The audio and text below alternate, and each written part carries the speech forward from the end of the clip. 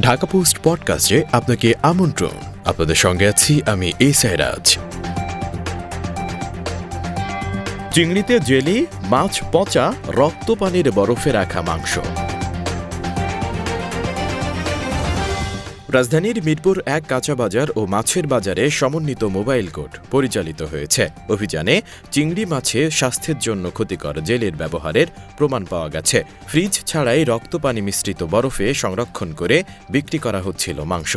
এমন নানা অসঙ্গতি ও অনিরাপদ পদ্ধতিতে মাছ মাংসসহ আরও নানা পণ্য বিক্রি হলেও অভিযানে কেবল সাবধান বাণী আর মুচলেকাই ছাড় পেয়েছেন এই ব্যবসায়ীরা। সোমবার দুপুরে বাংলাদেশ নিরাপদ খাদ্য কর্তৃপক্ষের উদ্যোগে কৃষি সম্প্রসারণ অধিদপ্তর, food planning and monitoring unit, জাতীয় ভোক্তা অধিকার সংরক্ষণ অধিদপ্তর, বাংলাদেশ নিরাপদ খাদ্য কর্তৃপক্ষ, প্রাণী সম্পদ অধিদপ্তর, মৎস্য অধিদপ্তর, ঢাকা উত্তর সিটি কর্পোরেশন ও কৃষি বিপণন অধিদপ্তরের প্রতিনিধিদের সমন্বয়ে এ সমন্বিত মোবাইল কোর্ট পরিচালিত হয়।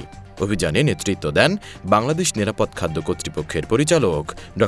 সহদেব চন্দ্র সাহা। সরেজমিনে দেখা যায় দুপুর ১২টায় মাছের বাজারে অভিযানে যায় সমন্বিত মোবাইল কোর্ট। সেখানে নিরাপদ মাত্রা ছাড়িয়ে গলা পচা বোয়াল মাছ বিক্রি করতে দেখা যায়, সেগুলো জব্দ করা হয়। এছাড়া fresh beef cut service, Humayun Mollah গোস্ত বিতান, মিনহাজ এন্টারপ্রাইজ নামক মুরগি ও গরু খাসির মাংসের দোকানের কর্মচারীদের ভৎসনা করা হয়, সাবধান বাণী শোনানো হয়। দুজনের কাছ থেকে নেওয়া হয় লিখিত মুচলেকা, জব্দ করা হয় বিপুল পরিমাণ মাংস।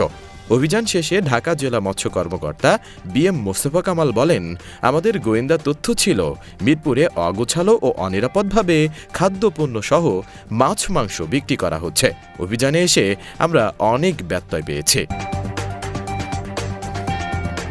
শুনছিলেন ঢাকা পোস্ট পডকাস্ট। দেশ বিদেশের সব প্রান্তের সর্বশেষ খবর জানতে ভিজিট করুন ঢাকাপোস্ট.com।